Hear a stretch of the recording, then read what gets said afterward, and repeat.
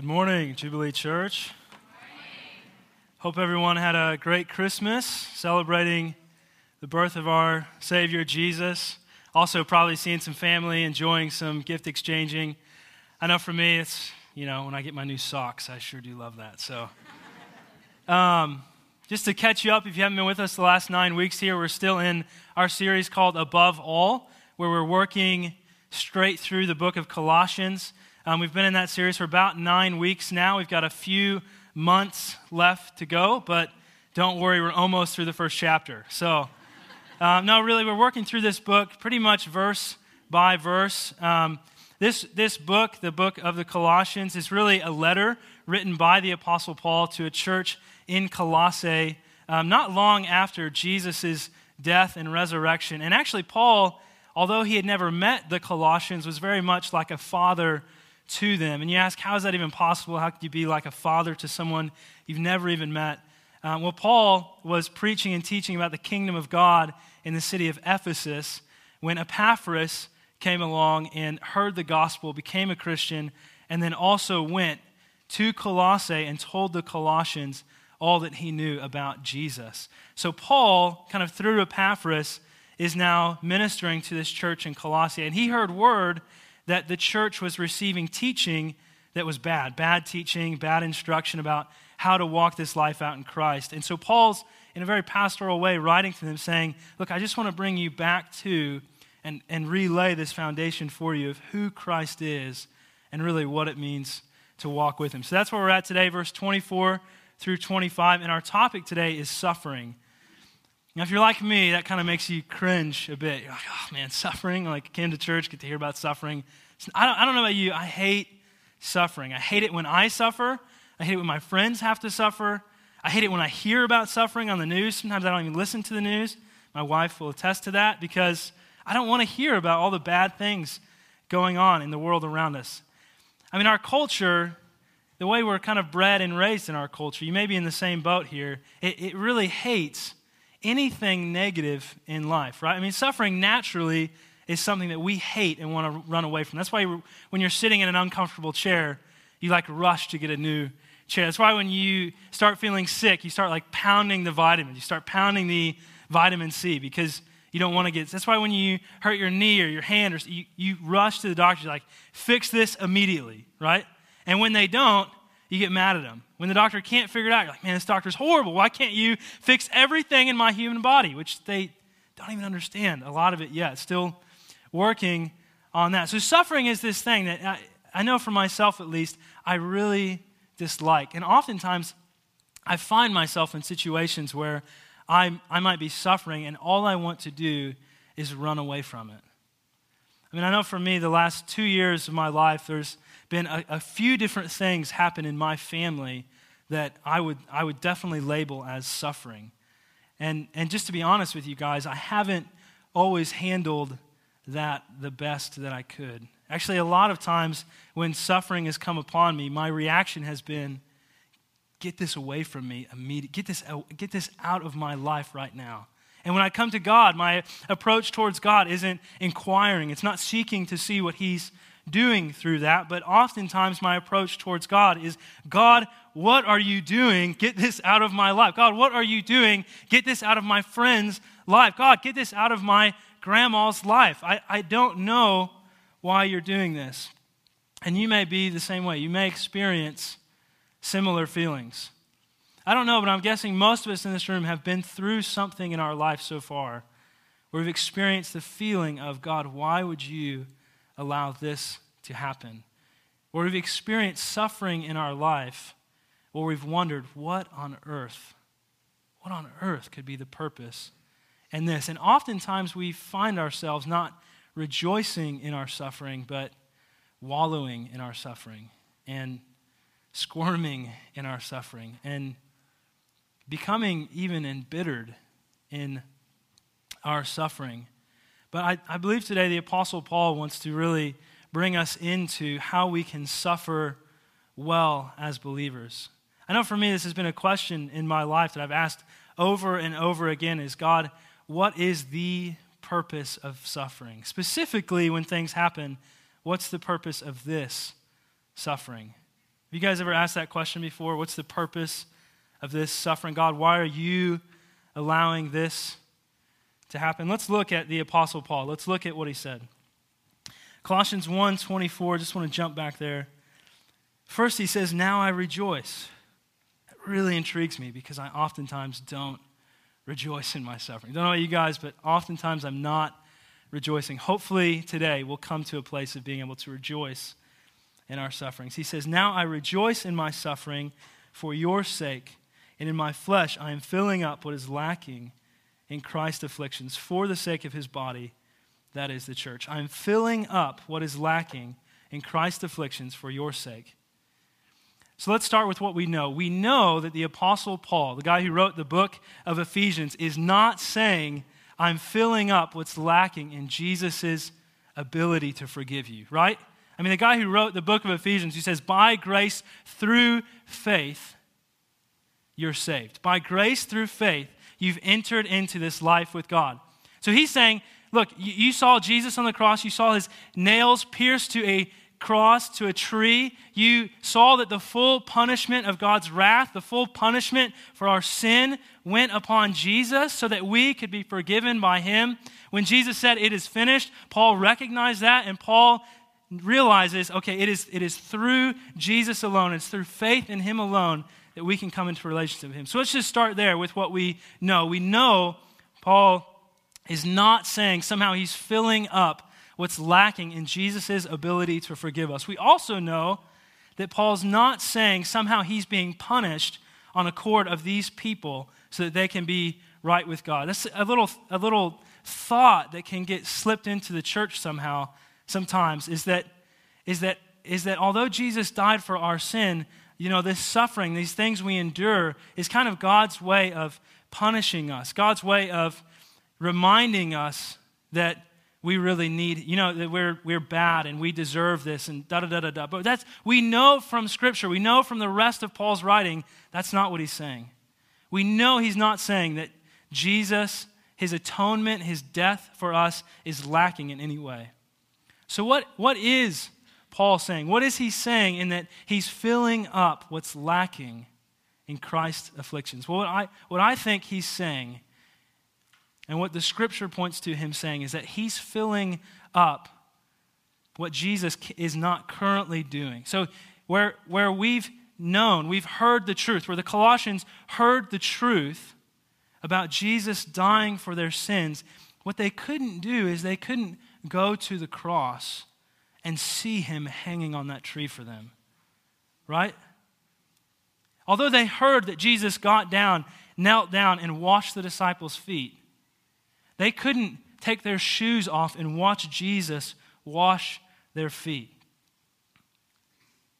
There was something lacking in Christ's afflictions, and what that was for the Colossians, and what that was for us, and what that is for the people in our city is a representation of the fact that at the heart of the Christian faith is a suffering servant. At the heart of the Christian faith is a God who was wounded for us. Right? You look at all other religions in the world, and you will not see at the heart of them a God who was punished and killed for his people so that he could redeem them. And what Paul's saying is, when I suffer, I fill up for you your understanding of how Christ has suffered on your behalf. See, I can meditate on, I can imagine what it was like for Jesus to hang on that cross for me. I can think about him hanging there, but I can't go to him. It's so helpful for me to think about him hanging there. It's so helpful for me to meditate on the cross, but I can't go there. What I can do is I can see a fellow brother, a fellow sister suffering like Christ. And when they do, it fills up for me what's lacking in my understanding of that. You see, the Colossians would have known about Paul. Though they hadn't met him per se yet, they would have known a lot about him. They would have known that he was stoned nearly to death multiple times for the faith. They would have known that he was beaten for the faith. They would have known that he was imprisoned for the faith. They would have looked at his life and pitied him for the things that he went through. They would have looked at him and thought, this guy is nuts for Jesus. This guy suffers so much for Jesus. And then in his letter to him, the Apostle Paul writes to the Colossians, and you know what he says? He says, I suffered for you. Can you imagine what that was like for them when they got that letter? They've heard about everything he's done, and what they learn is his sufferings were so that we could know this gospel. His sufferings were so that we could know Christ. What love that is, that someone would give their life up to that point, nearly to death, so that we could know Christ. And you might say, yeah, Dillon, but I live in America. I'm not going to be beaten for sharing Jesus. I'm not going to be thrown in prison for sharing Jesus. No one's throwing stones at me when I open my mouth about Jesus. I can't suffer for people like Paul suffered for people. I can't be a witness of Christ like Paul was a witness for Christ, because frankly, in America, no one really cares what you believe, right? It's kind of to each their own. But really, guys, that's just one form of suffering that Paul is taught. It's just one kind of suffering, that he was beaten, that he was stoned. See, there's a lot of kinds of suffering. There's a lot of ways you can be persecuted for Christ. Not that you want to run into, not that you want to chase after them, but honestly, when we follow him, it's going to happen to us. And there's a lot of ways that will happen. Think about when someone wrongs you, someone bashes your name, your reputation, right? Someone says something about you that isn't true. Just lying about you, and you know about it. You have two options in that situation. Someone sinned against you. You have two options. We can either store that away and hold it against them, kind of hold on to our right to punish them for what they've done, kind of hold on to this grudge we have against them, right? Not really forgiving them, not really showing them the love of, or we can forgive them. We can go to that person and say, look, I know you've done this. I know you've been, I just want you to know I forgive you. I just want you to know God's forgiven me. I want to forgive. That's suffering, because what you're saying then is, you've done me wrong. You've caused me pain. You've hurt my reputation, and I'm going to absorb that into myself. I'm not going to fight back at you. I'm not going to bash your name. I'm going to absorb. I'm going to forgive you. You can serve. I know for me, one of the biggest ways in my Christian life that I have suffered is I have suffered my time, I've suffered my energy, I've suffered my reputation even for serving other people. Serving is a massive way of suffering. When you serve, when you say, I'm giving up my time, I'm giving up my life so I could serve other people, you're suffering. I mean, a lot of you guys, probably your coworkers ask you, what'd you do this weekend? You say, I went to church. Oh, yeah, what'd you do at church?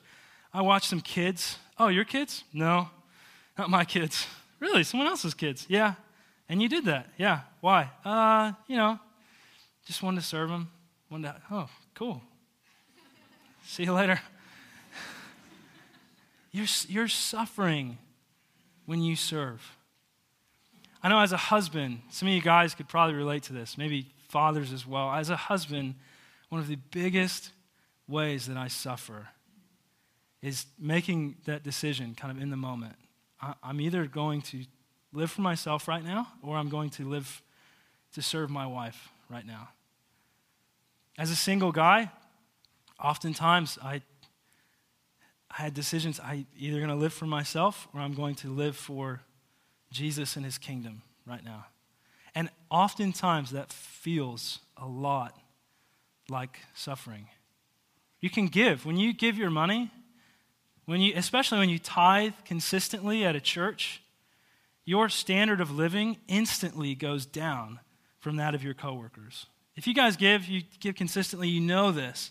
You know when you tithe, your standard of living instantly goes down from your coworkers. So they have a nicer car than you. They probably have nicer clothes than you. They might have a nicer house than you. They probably get to go out to eat for lunch a lot more than you, because they have more money to work with, because you're setting aside an amount of your money and saying this goes to God and his church.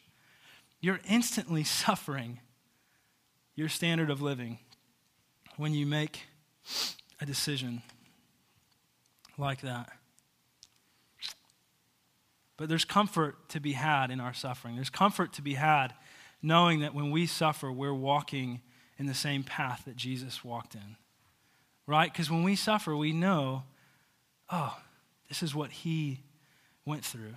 Actually, in embracing our suffering, we're not just embracing hard things that life throws us to bring God. We're also embracing Christ. Right? Because he suffered. And the same comfort that he received, he gives to us. So when we suffer with him, we get to be comforted by him as well. You know, suffering's normal. It's good. If we walk this path, of following Jesus, it does mean that we'll suffer. Jesus said it himself. Check it out. Luke 9:23.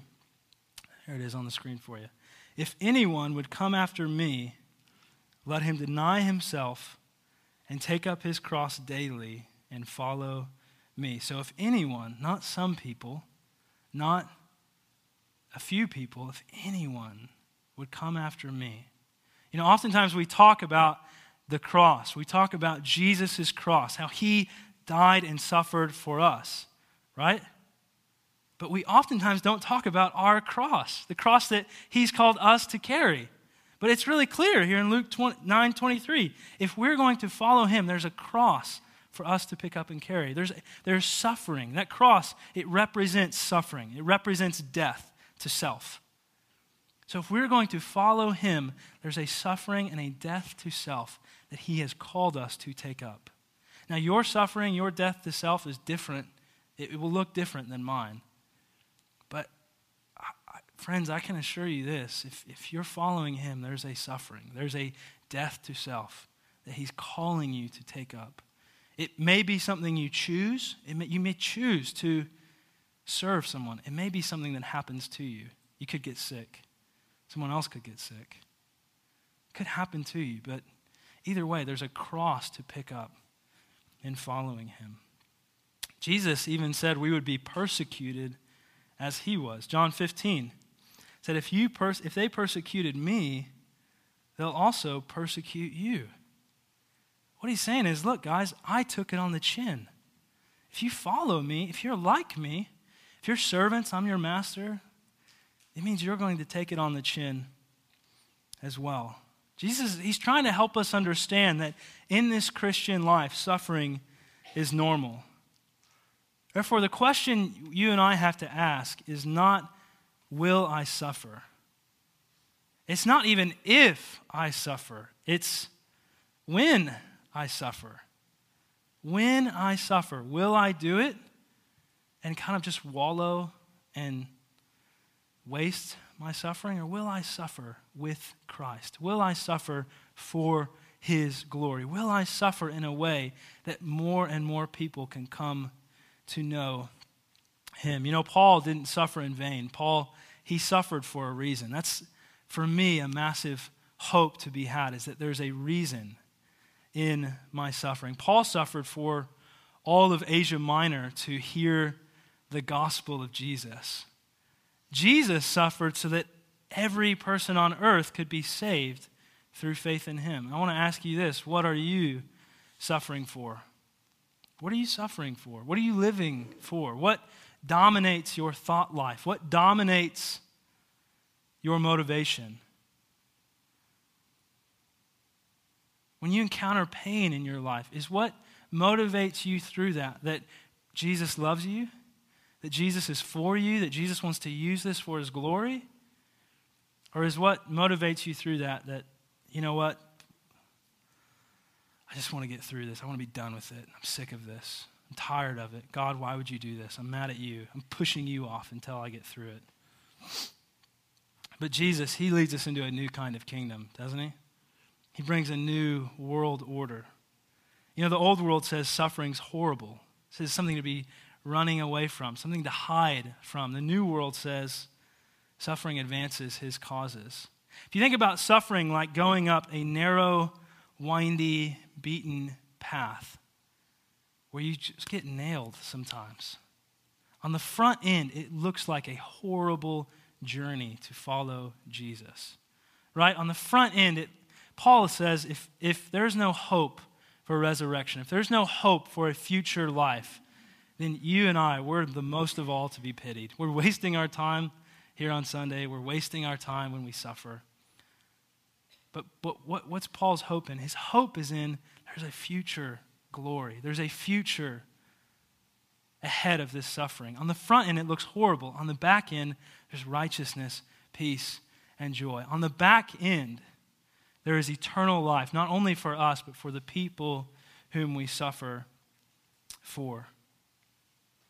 You know, if Jesus didn't suffer, then he didn't get us. If he, before he went to that cross, said, you know what, God? I'm not doing it. I'm not going to face this cross. Then he wouldn't get us. He wouldn't have been able to he wouldn't have died to forgive our sins. He wouldn't have been able to redeem us from our sins. If Paul didn't suffer, then people in Ephesus, Epaphras specifically, may not have become a Christian. The Colossians may not have had a church. Some of you and I may not be here today if Paul hadn't embraced his sufferings. I want to jump back to Colossians 1:25 real quick here. A little bit through the verse, Paul tells us why he suffers. He tells us the reason for his suffering. He says in verse 25, to make the word of God fully known. To make the word of God fully known. So what's he saying there? He's saying, when I suffer, I advance the cause of Christ. He's kind of like, he's a quarterback, and he's on a football team with the church, and he's saying, guys, when I suffer for you, when I endure these things for you, it's like we got a 15-yard pass down the field. It's like we just got a massive reception. We're moving. We're advancing this kingdom here on earth. And he says, you know, when I hide from my suffering, when I don't embrace when I don't run into what God's called me to, it's like we get sacked. It's like our team just takes this massive hit. But when I suffer, it's to make the word of God fully known. You might say, yeah, but what gospel advance can come through my suffering? What joy is there stored up for me? You know, Jesus endured the cross for the joy set before him, Dillon, but what's the joy set before me? I mean, Jesus has already died to forgive sin, right? Paul nearly died, but what joy is set before us? I just want to run through a few of the examples we used earlier. That moment of being able to forgive someone, what joy is set before me when I forgive someone? Well, first of all, you get to fill up for them what's lacking in Christ's afflictions. So where they may have heard the gospel, where they may have heard about Jesus, and yet they're cynical and hard towards Christianity because all they've seen is hypocrites who preach a God of love and then don't love themselves. You get to fill up for them. You get to make it colorful, the picture they see of Jesus. Also, we don't live just for this life. You guys know that, right? There's a future life to come. There's a hope in heaven that we have, storing up for us eternal life. You know, we're going to see him face to face. We're going to stand before Jesus, and he's going to ask us, what'd you do with what I gave you? How'd you live that life on earth? What joy you'll have to say, Lord, I forgave as you forgave me. Lord, I forgave as you And the next words out of his mouth, I promise you, it will be worth forgiving that person. It will be worth knowing, okay, I filled up what was lacking. When he says, well done. Well done, good and faithful servant. You know, those words, they're going to come out of Jesus' mouth because we forgave those who forgave us. When you serve, you're filling up what's lacking. There's a guy in the church, Ron Richardson. Him and I have been friends since he started coming to the church, and this guy fills up for me all the time what is lacking in Jesus' afflictions. Because every time I turn my head around, he's serving someone else. I come in on Sundays, he's serving the J Kids. I talk to him during the week, he's serving his community group. I turn around, he's serving his wife. He's serving his kids. This guy's like serving every time and he works a full-time job, and yet he's so involved in the church. And oftentimes I look at his life and just think, God, I see more what it's like to become a servant to all and to wash people's feet when it costs me. I want to be like him. I want to be like you in being like him. He's filling up for me what Jesus has done for us. Husbands, mentioned you earlier, just, man, the opportunity we have. Fathers as well, is to fill up the love of God towards our families. I mean, this life is so short.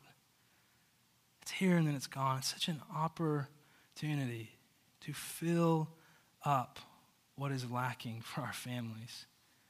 To really see how much God loves them.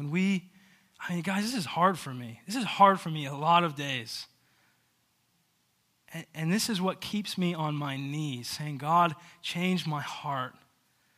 God, change me. When I come home, I don't want to just be a bum on the couch. When I come home, I want to serve my family. Guys, we need Jesus. We need him showing us what it's like to be a suffering servant to our families.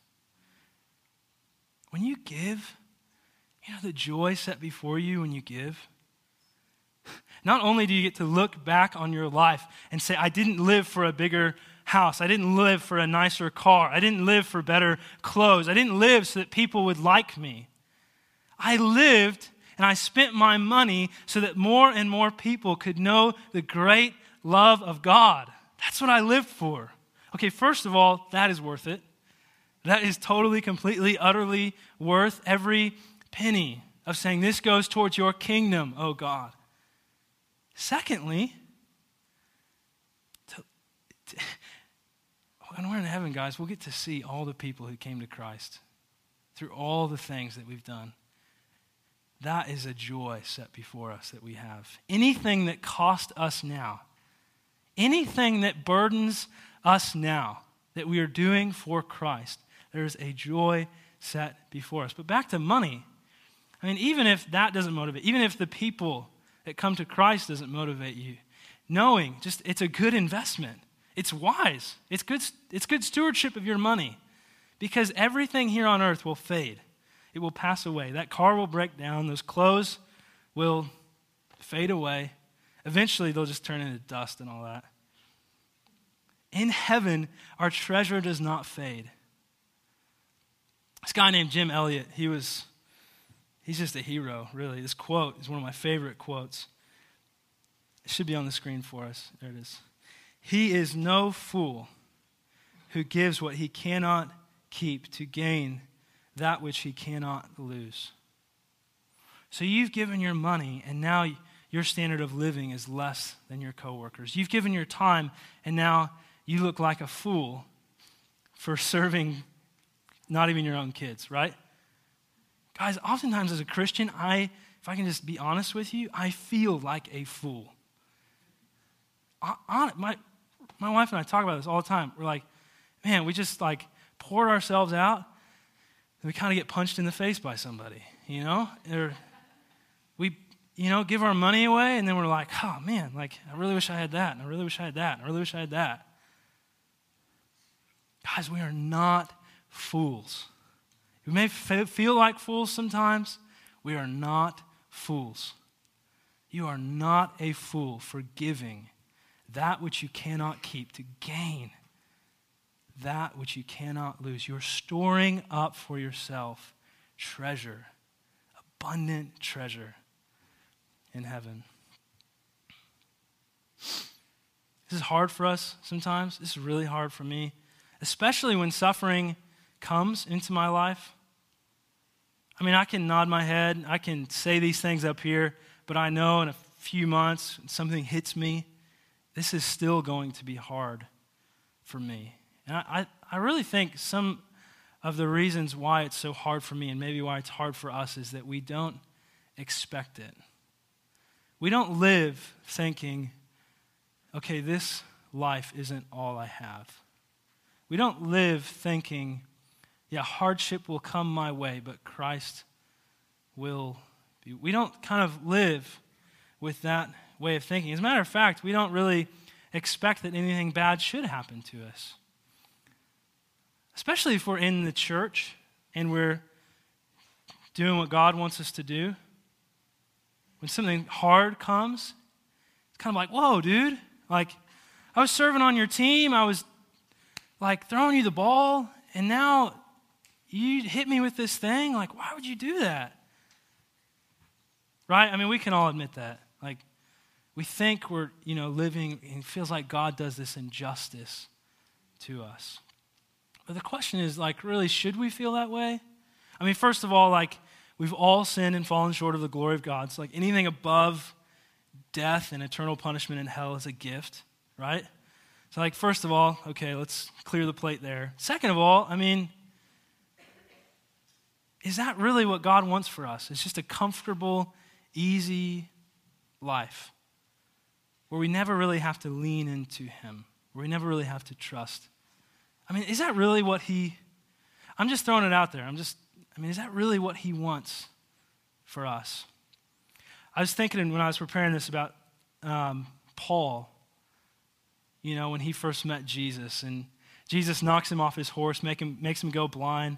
And then Jesus goes to this guy who's a Christian, Ananias, and says, Ananias, I want you to go to Paul, and I want you to pray for him that he'd receive his sight. He's going to be, he's going to be a servant of mine. And Ananias is like, whoa, Jesus, I've heard about this guy, Paul. I've heard about what he's done to Christians. I'm not really sure I want to put myself in that situation. Jesus, thank you, but no thank you. Jesus kind of lays out Paul's ministry for Ananias. I mean, it's interesting, actually, that Jesus doesn't say this to Paul first, but he says it to Ananias first. And he really paints for Ananias what the life and ministry of Paul is going to look like. And I don't know about you guys, but when I look back and I see that the Apostle Paul wrote like more of the New Testament than any other author, when I see how many churches he planted and how much of a father he was, I think this calling has got to be epic, right? Like, this calling has to be the most amazing, beautiful, glorious calling I've ever seen. And it is a part of it. Acts 9:15. Here's what Jesus said to Ananias. But the Lord said to him, to Ananias, go, for he, Paul, is a chosen instrument of mine to carry my name before the Gentiles and kings and the children of Israel. That's awesome, right? Paul, go, he's a servant of mine. He's going to carry my name before Gentiles, kings, children of Israel. Yeah, Paul's amazing. But it's not done, is it? Yeah. We always forget this line. We forget to go on to the next sentence. Jesus says, for I will show him how much he must suffer for my name. I don't know about you guys, but I don't like to think that my Jesus would say that. I don't like to think that Jesus would say, I'm going to show him how much he must suffer. To someone else, let alone to me. And you might say, yeah, but Paul, he was like so mean to Christians. He did so many bad things. And, he's a believer now and he's saved, but Jesus is just like, I'm going to get you back. That's not what he's doing. That's not what Jesus is doing. He's matching these two things up. You want to do great things for God? It's going to cost a lot in this life. You want to follow after him? There's a cross to carry.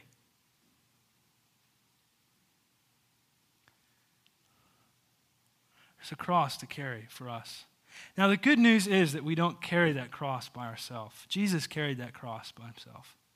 We don't carry that cross by ourselves. I want to move to Peter. Peter encourages us not to be surprised. He calls us beloved. That's amazing. He calls us beloved. We're the beloved of God. He says, beloved, don't be surprised at the fiery trial when it comes upon you to test you, as though something strange were happening to you. Don't be surprised. Are you surprised oftentimes when trials come? Are you surprised when suffering comes your way? This is Peter's instruction to us. Don't be surprised. It's coming. Expect it. Don't be surprised. But what? But rejoice. Insofar as you share Christ's sufferings, you may also rejoice and be glad when his glory is revealed. See the good news? We rejoice because, although we suffer with him now, we will also be able to rejoice at what's coming when his glory is revealed. See, heaven's coming. It will be here before we know it. And we can have joy in our suffering now because there's a glory to be revealed. I want to really, today in this sermon, just suggest to us a new way of thinking. I want to suggest that maybe we take off this way of thinking and lay it aside that says, I don't want to suffer. I don't want to embrace the hard things that might be in my life now or to come. And I just want to take off this thinking that says God wouldn't use this for his glory. God wouldn't use this for our good. I want to just suggest to us that we put on this new way of thinking that allows us to really embrace suffering that comes into our life. Not just embrace the suffering itself, but embrace Christ in that suffering. Embrace who he is and what he wants to do in and through us in that. I want to suggest that we would begin to rejoice in suffering. Begin to rejoice that he's given us this opportunity to know him better, to show him to other people more. I want to suggest that we start giving God glory for the things he lets us go through. And I want to just ask you to imagine with me what your life would be like if you did. What would change in your heart? What would change in your thinking? What would change in the way you lived if you took on this new way of thinking? What would change in the people around you, right? What would change in the people around you if you began thinking of yourself as a suffering servant for those around you? How many people who are calloused towards Christianity would have a softened heart? How many people who have said they're hypocrites, I'm done with them, would actually begin to consider maybe this faith is true? And let's just even put a time frame on it. Let's say we're coming out of 2013, it's a new year. What if in 2014, this is the way you thought? Not your family member, not your wife. What if you thought this way? What would change? We're a church of 500-600 people across 3 locations. It's a pretty large number of people who have the potential to make quite an impact on our city. I want to just dream together for a minute what it would be like if our church took on this way of thinking. If our church, every one of us, began to think of ourselves as servants of Christ, as people who may endure hard things, but for the sake of filling up. I want to just imagine, what would that be like? How would community change, right? If we're all giving ourselves up for each other. What would the radiance of our church be like? What would the vibe of our church be like? To have people who are rejoicing in their suffering. You know, Jesus said that we are to be a city set on a hill. I think if we were to embrace this, we would be like a city set on a hill.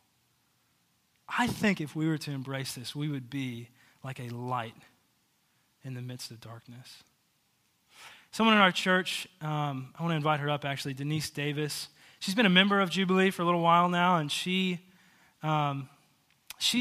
just went through some what I would consider suffering in her life about 9 months ago, and God's just been doing some amazing things in her life through it. And I want to just give her the last word today, kind of to share with us what God has done in her life and how through suffering, actually, he's brought glory to himself. So Denise, maybe you could just share with everyone what happened 9 months ago and kind of how that affected you.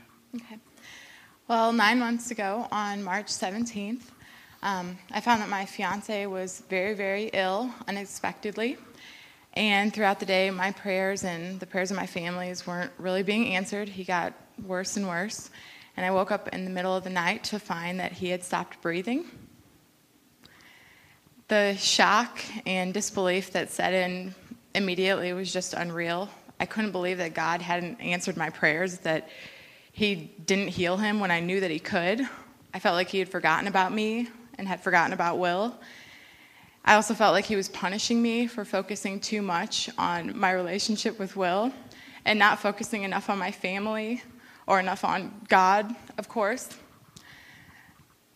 The hardest part for me, though, was just seeing my family suffering with me. Everybody just crying and broken up. To hear my dad say that it wasn't fair that Will should be burying him, not the other way around, it just broke my heart. And that first night, I just remember holding my mom and her just telling me that everything would be okay. And I just told her that I didn't want to live without him, that I didn't know how I would get through one single day without him. And I just didn't know why God would allow this. This is the hardest thing I've ever faced in my life, and it could have just easily destroyed me. Yeah. Maybe just share with us, Jolene, what God spoke to you through that and kind of what he's been doing in your life since then. You called me my sister's name. What'd you say? You called me my sister's name. Oh, I'm sorry. No biggie. It's okay. Well, he really just reassured me that he has a higher plan for me, that it's not about me and it's not about Will, that there's purpose in our pain. And a few days after Will died, I was just laying in bed and basically begging God to just let me die with him, that I didn't want to go on without him. And I felt like God just spoke to me and told me that Will's work here on this earth is done, but mine isn't. So get up and get going. And through all of it, I just felt like God was encouraging me to just be open with him, to just come to him as his daughter. And even though I was questioning him, I felt like I couldn't be honest about it, that I had no right to question the creator of the universe. Who did I think I was to ask him why he did something? But I just felt reassured that he's big enough to handle my anger and my questions. I felt reassured that he wanted me to grieve. It was okay for me to cry. Jesus wasn't ignoring me. He was with me in my pain. He was crying with me as I was crying. And I felt like God was assuring me that through all of it, don't grieve as those who have no hope. Because Jesus conquered the grave, and he'll be coming back, and I'll see Will again, and I'll see Jesus face to face again. Although I was still really struggling with the question of why, I heard a sermon about Lazarus, and I'm sure all of you know the story. And in John, it says that because Jesus loved Martha and Lazarus, when he heard that he was sick, he stayed in the place where he was 2 days longer. And it seems so strange to me. Why would Jesus stay there? He could just go to him and heal him. He could have healed Will instantly. Why wouldn't he do it? Well, it's because more of God's glory could be revealed through his death. And if Will died so that more people could come to know his love and his comfort and what he can do in your life, then I can rejoice in Will's death. Even though I miss him terribly every second of every day, I thank God for the beauty that he has brought from this pain. And I thank God for the lives that he's touching through this. And it's actually ironic because I feel more love and joy now that I'm single and I'm alone than I've felt in my entire life. Jesus really brought me from a point of literally wanting to die and thinking that I would never smile or laugh again to giggling like a schoolgirl with my sister Jolene every single day. So I just encourage you that whatever you're going through, whatever pain it is, whatever suffering, just be honest with God about it. Tell him how you're feeling. He's big. He can handle it. You can go to him and just let him love you past your brokenness and past your pain. Thank you. Great. Thanks, Denise.